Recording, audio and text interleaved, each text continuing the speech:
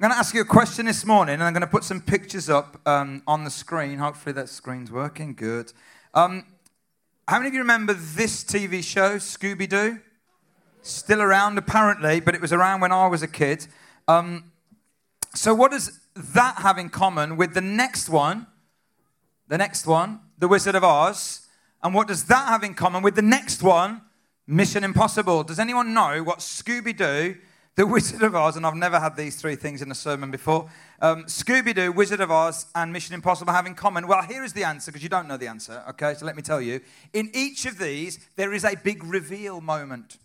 So at the end of Scooby-Doo, the villain or the ghost was always the caretaker, wasn't he? The caretaker in a white sheet. All right, if you're not British, you probably haven't got a clue what I'm talking about, or American. Okay, but basically that's what happened. At the end of Scooby-Doo, the villain or the ghost was always the caretaker in a white sheet. And there's that moment when the white sheet went up, it was the caretaker. A little bit of disappointment, to be honest. In Wizard of Oz, the moment was at the end of the film when the curtain is pulled back and you see this all-powerful wizard and it's a little old man. Little bit disappointing. And then the Mission Impossible, especially the first one or the second one, if you've seen that film, when Tom Cruise, when the villain rips the mask off and it's actually Tom Cruise underneath, and another mask goes off and it's somebody else and another mask, and it just keeps going. And this moment of revelation, okay, when the sheet goes off, when the curtain comes back, and when the mask is pulled off, always leads to a little bit of disappointment. And in the life of Jesus, there was a big reveal moment in his life, but it didn't lead to disappointment. And in week 1 of this series, we looked at the ascension, when Jesus left the earth and went to heaven. Last week, Jane did a brilliant job looking at the temptation of Jesus in the desert. And I'm looking at something called the transfiguration, which is a very big word, but we're going to explain it to you this morning. It's Jesus revealing who he really is on planet earth. And this account comes in many of the Gospels, but we're going to look at the one in Luke chapter 9, verse 28. And it says this. Here's the story. About 8 days after Jesus said this, he took Peter, John, and James with him and went up onto a mountain to pray. As he was praying, the appearance of his face changed, and his clothes became as bright as a flash of lightning. 2 men, Moses and Elijah, appeared in glorious splendor talking with Jesus. They spoke about his departure, which he was about to bring to fulfillment at Jerusalem. And listen to this phrase. Peter and his companions were very sleepy, but when they became fully awake, they saw his glory and the 2 men standing with him. So in other words, the glory was there, but they were sleepy. But during that moment, they became fully awake. As the men were leaving Jesus, Peter said to him, Master, it is good for us to be here. Let us put up 3 shelters, one for you, one for Moses, and one for Elijah. He did not know what he was saying. Anyone ever had that disease that I've had, all right? He didn't know what he was saying. We've all had that. While he was speaking, a cloud appeared and covered them, and they were afraid as they entered the cloud. A voice came from the cloud saying, This is my son whom I have chosen. Listen to him. When the voice had spoken, they found that Jesus was alone. The disciples kept this to themselves and did not tell anyone at that time what they had seen. Technically, in Christian theology and doctrine, this is called the transfiguration. And that word transfiguration comes from a compound of 2 Latin words, trans, which means across, and figura, which means form or shape. In other words, when something is changing, when the form or the shape of something or someone is changed, that's called a transfiguration. And one day, Jesus took these 3 guys, just 3 of the guys, not all of them, Peter, James, and John, up on a mountain, and there it was like the curtain was pulled back. The mask came off. The white sheet flew off. But they weren't disappointed because they saw that this man, who they'd spent almost 3 years with at this point, the best part of, was not just a man, but was the Son of God. This was a defining moment for Peter, James, and John. Who's Jesus to you? I'm not asking you if you're a Christian, because I know that most of you are. Who is Jesus to you? You see, to many people, maybe you're not yet a Jesus follower, maybe you're not yet a Christian, and you're just checking this out. To you, who is Jesus? I mean, the people that now still say that Jesus was a myth or a fairy tale or a legend, I have to say, please, no serious historian, atheistic historian, will really say that that's true. Jesus was a literal man. He lived on planet Earth. But is that all he was to you? He is to many people. To some, maybe Jesus is kind of delicate and impotent, a crutch-type figure invented for weak people that can't get through life without that kind of thing. To some, Jesus is a great man or a prophet or a teacher, like a Gandhi or a Martin Luther King. To some, he's a holy man. To many Christians, he is a holy man. He is the Son of God. But he's out there. He's disconnected. He's unreachable. We don't understand him. And I want to suggest that to some and to many people who still go to church, who still follow Jesus, Jesus is a figure of disappointment. It's like even though you're still a Christian and even though you still go to church and do all that, actually, you follow Jesus passionately, but something happened in your life and that led to disappointment and you can't get over it. And you know what? What you need more than anything else is a defining moment. You need almost the curtain to be pulled back for you to see Jesus, who he really is. Just a little glimpse is all it took for a defining moment for these guys. But you know, the questions that I have is why? Why do this? Why now? And why only these three? Context is very important. He's been talking about his suffering and his death, which is coming up. He's towards the end of his ministry, so he takes these three guys, not all of them, just these three, and he gives them this experience of who he really is. Because in the future, they're going to need to know that. They're going to need to look back on this day and say, hey, I was there on that day. When it got really tough in the future, when there were questions and there were doubts and obviously the cross is to come and all of that, and in the tomb, they remember, hang on a minute, I was there on that day. I was there on that day. I know that he's not just a man. He's more than that. Got to become a defining moment. And actually later, two of the guys, John and Peter, write about their experience of Jesus. Listen to the words, 1 John 1:5. This is the message we've heard from him and declare to you. God is light. In him there is no darkness at all. And I can imagine John as he's writing that saying, and I know that because I saw it. I was there on the mountain and I saw that God is light. There was no darkness in him. Peter, 2 Peter 1:16 writes, for we did not follow cleverly devised stories when we told you about the coming of our Lord Jesus Christ in power, but we were eyewitnesses of his majesty. I was there. I was there on the mountain and I saw this wasn't just a man, this is divine. I was there. I was eyewitnesses. In order for them to have a defining moment, though, folks, God had to get their full attention.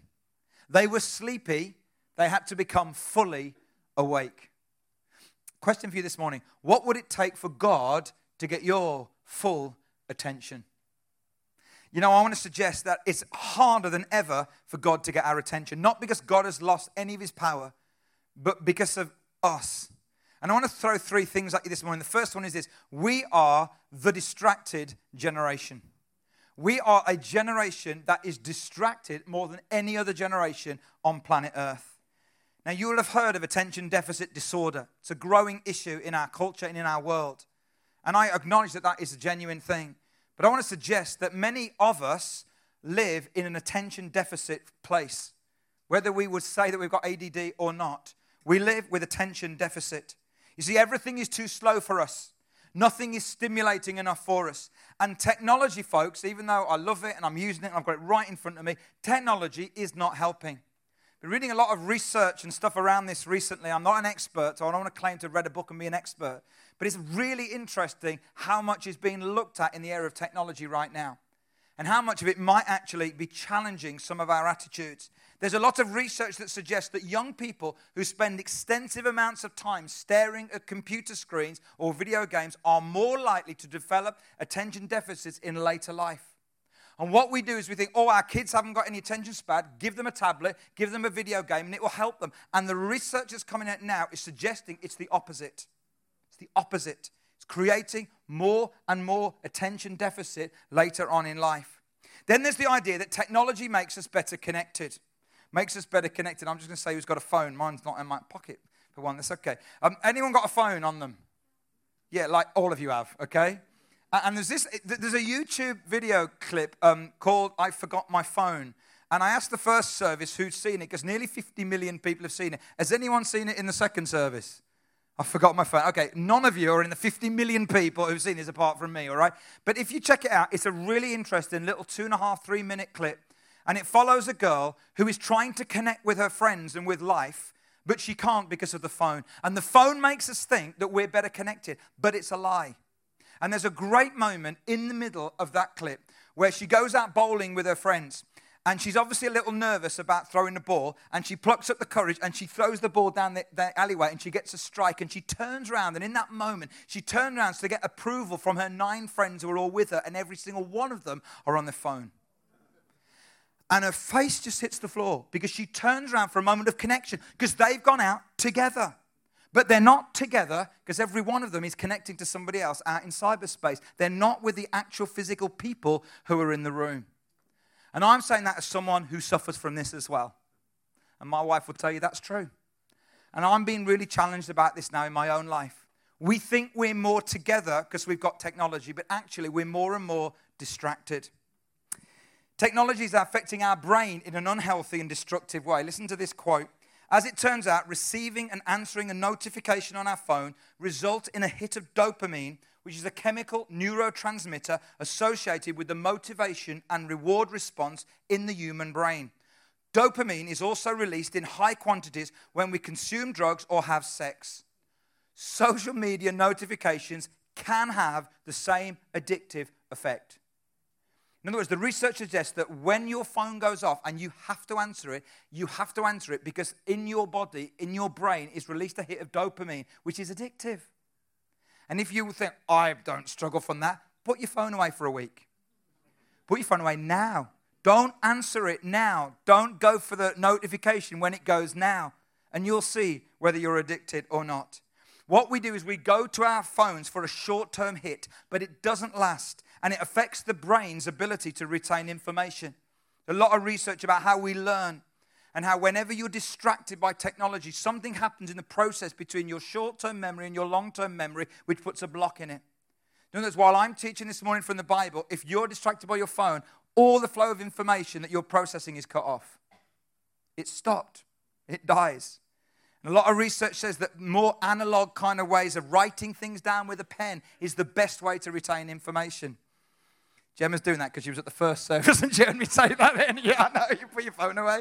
But it really is. Playing board games, talking to people who are in the same room as you is one of the best ways of connecting with each other. It sounds ridiculous that I'm even saying this. But you see, what we have is we have a generation who are distracted. And this is not just young people. This is now all of us. Although I think for our young people it's scary. I was reading again about an article called this. I love the title. Why Kids Are Getting Stupider. Why Texting, Facebook, Twitter, and Google are creating Generation Clueless. It's really frightening stuff. And countries like China and South Korea are way ahead of us when it comes to internet speed, access to smartphones. They're also way ahead of us when it comes to the amount of centers they've got for counseling people who are addicted to the internet.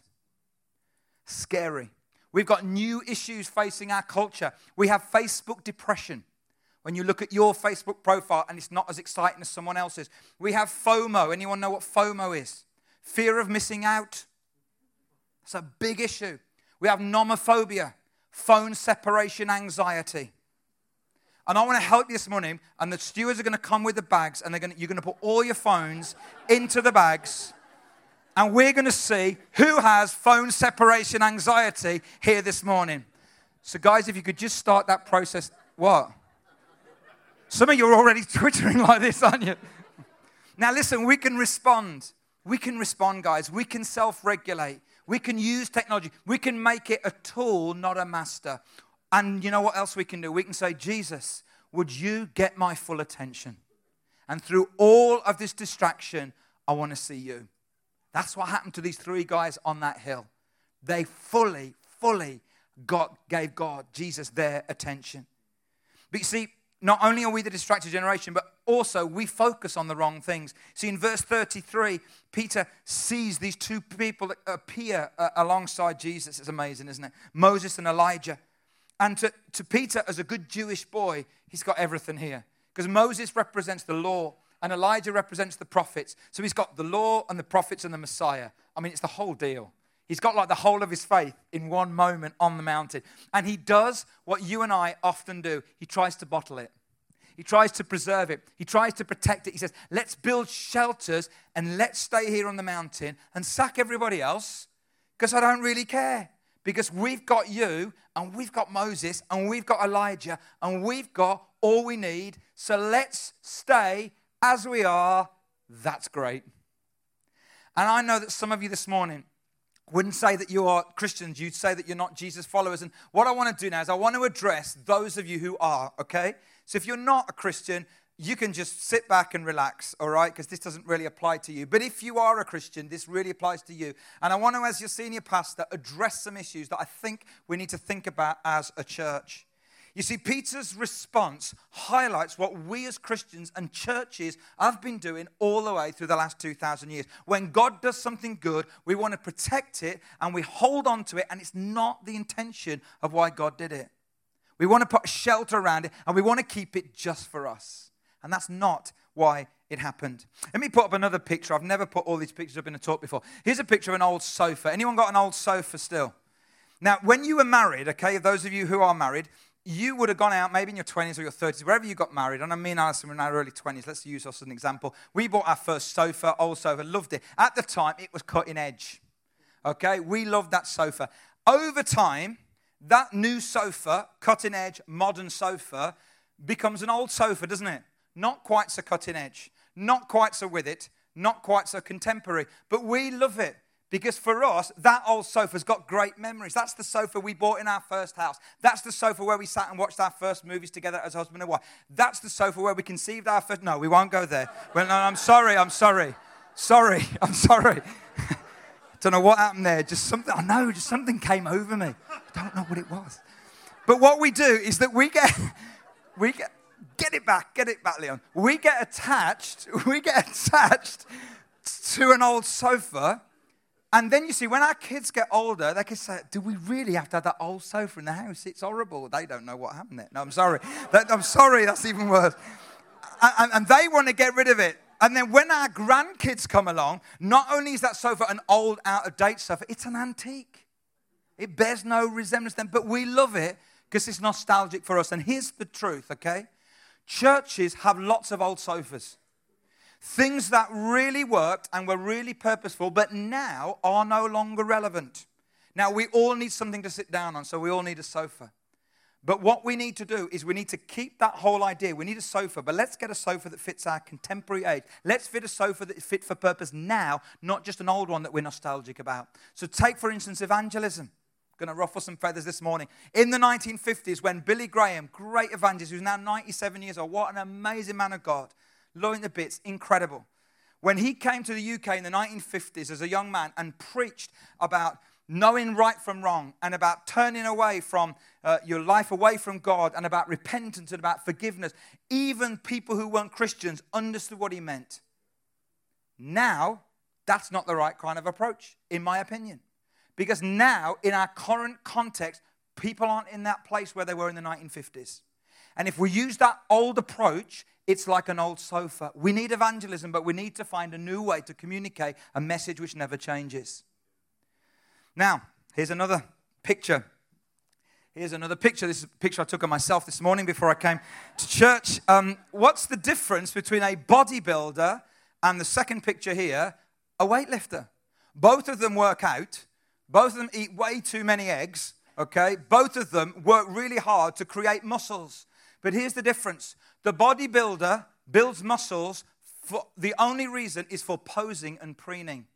The weightlifter builds muscles to carry weight. He builds muscles for a purpose. And when we as Christians and we as churches understand our interaction with God, we're going to build spiritual muscles, not just so we can pose in front of a mirror, but so that we can use them for the purpose that God created us to go. And so many churches don't get this. It's all about them. And that's just about posing and preening rather than about purpose. Now, I want to address an issue for us this morning. And I want to address an age-old issue. In fact, this is maybe more relevant in the first service, but I'm going to give it you because I gave it them in the first service. I want to talk about music in church. This is a conversation that loads of churches through all of history have had this conversation about music in church. And a few weeks ago, we had some people at the first service come to us to say they felt that the music was too loud. Okay, and some quite comments about that. I want to just say this is completely a subjective issue, whether music is too loud or not. I can say this, it is never, ever too loud from a health and safety point of view, because we monitor that. From a health and safety point of view, you have to hit music at a certain level of dB, and it has to be over an extended amount of time. It is not possible for us to ever break that, so that's not an issue. So we'll take that right off the table. But what we did when these comments came is that we adjusted, and last week we went and we adjusted and we turned it down. We've never had so many comments as we had last week that the music was too quiet. That people felt awkward singing, that they didn't like the sound of their own voice. Let me make 4 points to you this morning. Point number 1, this is totally subjective, okay? It is not possible to please all the people all of the time. Number 2, whether music is too loud or too quiet for you, if you are a mature Christian, should not stop you worshiping God. I had someone come to us last week to say it was too quiet, they couldn't worship. Week before, someone come and say it was too loud, they couldn't worship. I want to say with all love and with all pastoral heart, if you are a mature Christian this morning, if it's too loud or too quiet, it should not stop you worshiping God. A few years ago, I was in India. Mark and Shirley Billich were there. They were living there at the time. And we went to this little church. I've told some of you the story. And it was an amazing little church building. And we were there all dressed up in our Sunday best and ready. And I was speaking. And we were sat along the back of the building. And there were two elders who got microphones. And they were shouting and screaming down the microphones loud as possible. There's a guy hitting a drum, another guy hitting another drum, a guy hitting another guy. I don't know what was happening. And then the pastor of the church, lovely guy, could not play the keyboard to save his life. Didn't use his fingers, used his forearms. So literally bashed away, not caused, just bashed away, okay, on the bottom end of the top. I could show you if you want, but it's horrible. And he bashed away as loud as is possible for 45 minutes. And that was the music. And as I stood there waiting, there was a moment when I prayed to Jesus, Lord, please make it stop or take me home. I don't care which one it is, but just do one of them. And then I noticed that some of the people who were there were starting to cry, and there was tears coming down their cheeks as they were lifting their hands up and they were worshiping God. And I couldn't do it because it was just so horrible. But they taught me such a lesson that morning that whatever the music's like, I'm going to worship him. And I felt God say to me, Leon, I'm listening to something you're not listening to. Because you're only listening to the physical music, but I'm listening to what's going on in their hearts. So I want to say to you guys, if you're a mature Christian this morning, whether it's too loud or too quiet for you, whether it's a song that you like or you don't like, don't please let that stop you worshiping him because he's worth it. He's really worth it. Point 3, we care about all of you, okay? And in some of these conversations, people have said to me, oh, you only care about the young people, you don't care about us. We understand that some elderly folks and some not so elderly folks have got hearing, physical related issues. We understand that. We are trying to do all we possibly can do. We've set up a quiet room. We're knocking through in here to create more space. We're doing all we are able to do. We care about every single one of you. But point 4, and this is the most important point, we as a church have a big decision to make. The old paradigm is this, that music is an accompaniment to song worship. That's the paradigm I grew up in the church that I was in, okay? So many people still, if you've been a Christian a while, okay, your paradigm is this, that music is an accompaniment to song worship. So it shouldn't be in your face, it should be in the background so we can hear everyone's voices. But the new paradigm is music is immersion for song worship, not accompaniment. So if we want to reach unchurched people and we want to reach young people, if music becomes so quiet that it's accompaniment, we are never going to reach them. I've done a lot of reading, a lot of research, and a lot of visiting all of the churches all the way around the world who are successfully reaching the unchurched and young people. Music is immersion, not accompaniment. We have to make a choice as a group of people. Are we here to pose and preen in front of the mirror and to hold on to our old sofas, or are we here to build muscles for purpose and we're reaching lost people for Jesus? And do we want to stay connected so we can reach young people, or do we want to be a church that only has a past, rather than a church that has a past and a future? The decision is ours. We're not going to go to the other extreme right now. We're in a small building here at the moment, okay? But I have to tell you, we are not going to go backwards to an old paradigm, which is more about my background and my preference. We're not going to do that because we want to reach people who are far from Christ, and we want to stay young and we want to stay current. And let me tell you, when I was in Albania, I asked some of the young guys to show me the songs that they're listening to, all right? Because we don't bring many songs in that younger people are listening to. And I listened to them, and I thought all of them were horrible. But we're going to bring them in, all right? You see, my choice, in fact, I love unaccompanied choral music. Over Christmas, me and Alison are going to a cathedral to listen to unaccompanied choral music. But you know what? It ain't all about me. I can go and do that if I want. That's fine. It's not all about me. It's all about him, and it's all about reaching young people, and it's all about reaching unchurched people. And if we're mature, we'll get it, because we want to be a church that not only has a past, but has a future. Amen? Yeah. So I've said it. So Peter gets caught up in this thing that we get caught up in, which is build a shelter, make it all about us, hold on to the old sofa, pose in front of the mirror, and he forgets it's all about purpose. And I love it because it doesn't say that Jesus said anything. But I get the idea that Jesus just put his arm around his shoulder and he just walked down the hill with him. He says, nah, we're not going to do that. And as they walked down the hill, some of the versions of the story say that as they went down the hill, they found someone who was in chains with demonic oppression, and they set them free. Because we could stay up the hill in our glorious soul survivor experience, or we actually could go down the hill and we could set some people free. I'll tell you what we'll do. We need those experiences, but we're not going to keep hold of them because they're not meant to be kept hold of in a tent or on a mountain or in a building. We're going to go out and we're going to set some people free. How about that? Isn't that amazing? And the last thing I want to say is this. We need to realize that God has one central focus, and that focus is Jesus. I love the version that Matthew tells of this story. Matthew 17, 6-8. When the disciples heard this, they fell face down to the ground, terrified. But Jesus came and touched them. Get up, he said. Don't be afraid. And when they looked up, they saw no one except Jesus. You know, I'm part of the distracted generation as well. But when they looked up, they saw no one except Jesus. And you know, I don't know how long you've been a Christian or whether you are a Christian or whether you're not. But I know that Jesus wants to get your attention. But he can't when we're so distracted. And he can't when we focus on the wrong things. And maybe this morning we need to say, God, would you get me, encourage me, make me be so focused that whenever you want to get my attention, you've got it. You've got it. When I looked up, I saw no one except Jesus. You know, it's possible to be in church all your life and not realize it's all about Jesus. I meet people all the time and I say, do you know Jesus? That's what I want to say. I don't say it. But I want to say, do you really know? Have you ever really met Jesus? And I listen to some of the things that we talk about and some of the things that are issues. And I want to say, have you ever met Jesus?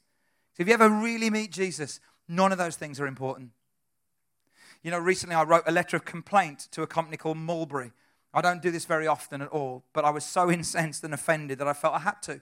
I did it in a right way. In fact, me and Alison both, she wrote to Ofcom and I wrote to the company. And we wrote a complaint letter because in their recent ad for Christmas, they've taken the nativity scene and done a modern telling of the nativity scene. And so there's Mary and there's Joseph, which is a young couple, and there's people come and they're obviously meant to be shepherds and wise men. But the central character is not the baby Jesus, but a £900 handbag. And when I looked at that, I thought, oh yeah, it's advertising, blah, blah, blah, blah, blah. And I'm not prudish, I'm not like that. But I just thought, do you know what, I'm going to write. I thought, actually, what you've done is you've taken the central character from my faith and you've reduced him to a £900 handbag. And I had a very bland beige letter back, but I'd said it anyway. And I wonder, what do I replace him with? Not a £900 handbag, but maybe something else. What do we as a church replace him with? And as we come up to crazy season, when we're telling everyone else that actually this is about Christ, let's make sure that we are not so distracted by all that stuff that we don't replace him with something else as well. And maybe this morning, you and I need a defining moment of a little bit of a moment where God could pull back the curtain, where the sheet could come off, where the mask could be taken off, and we could see Jesus for who he really is. You know, there's three things that are important in understanding this. You know, there's truth. So truth is truth, whether you like it or not, whether you believe it or not, right? Then there's knowledge. So the truth may be God is love, okay? That's truth, whether you know it or not, believe it or not.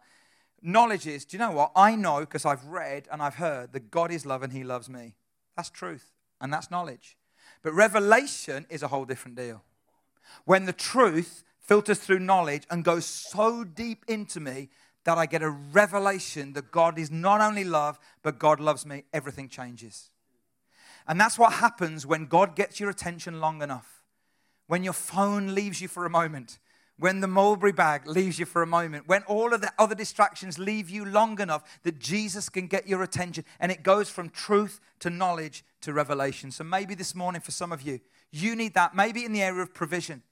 You know God provides. You know that's truth and you know it in your head, but you don't really believe it. But the moment when the disciples were with Jesus and they saw him at work and he peeled back the curtain and he fed the multitude, it went from truth to knowledge to revelation.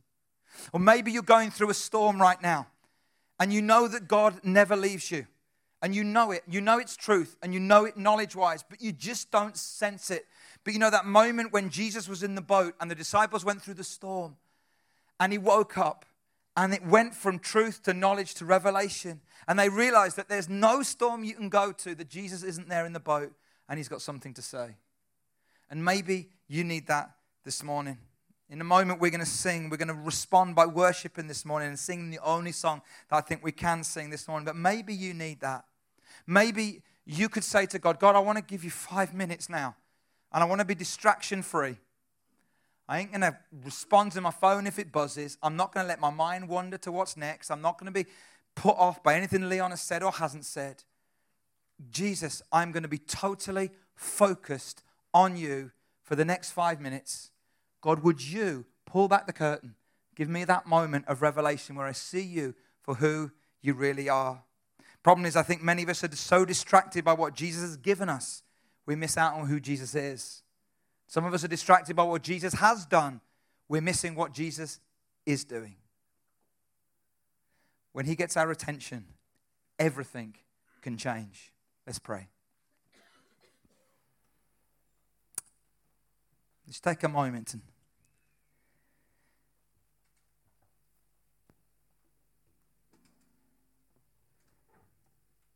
Jesus, I want to thank you so much that you're such an amazing God.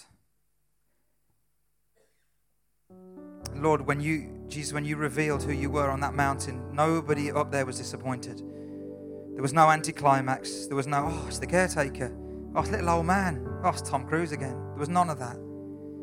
God, when you pulled back the curtain, when you took off the mask, when you threw off the white sheet, God, you took their breath away when they realized that you're the Christ, Son of the living God. What a defining moment in the lives of those three guys. And yet, Lord, they did what we do. They wanted to hold on to it, protect it, and preserve it, rather than embracing it, carrying it down the mountain, and going to free up those people that were in chains. God, I pray that we wouldn't be like that. I pray that we would have those moments. But God, I pray that we would let you put your arm around us and take us down that mountain and out into where it needed to happen. And Lord, this morning, if maybe some of us need that revelation moment, maybe some of us need to know that you are in our boats and that you are in that storm and you always have something to say. You are the God who provides. You are that God who heals. You are that God who sets free. Maybe we know it in our head. Maybe we know the truth and we have the knowledge, but we just need the revelation.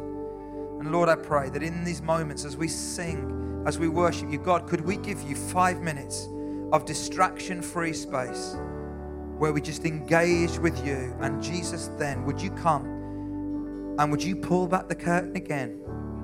And God, I pray that when we look up, we'll see no one except Jesus. Let's stand together.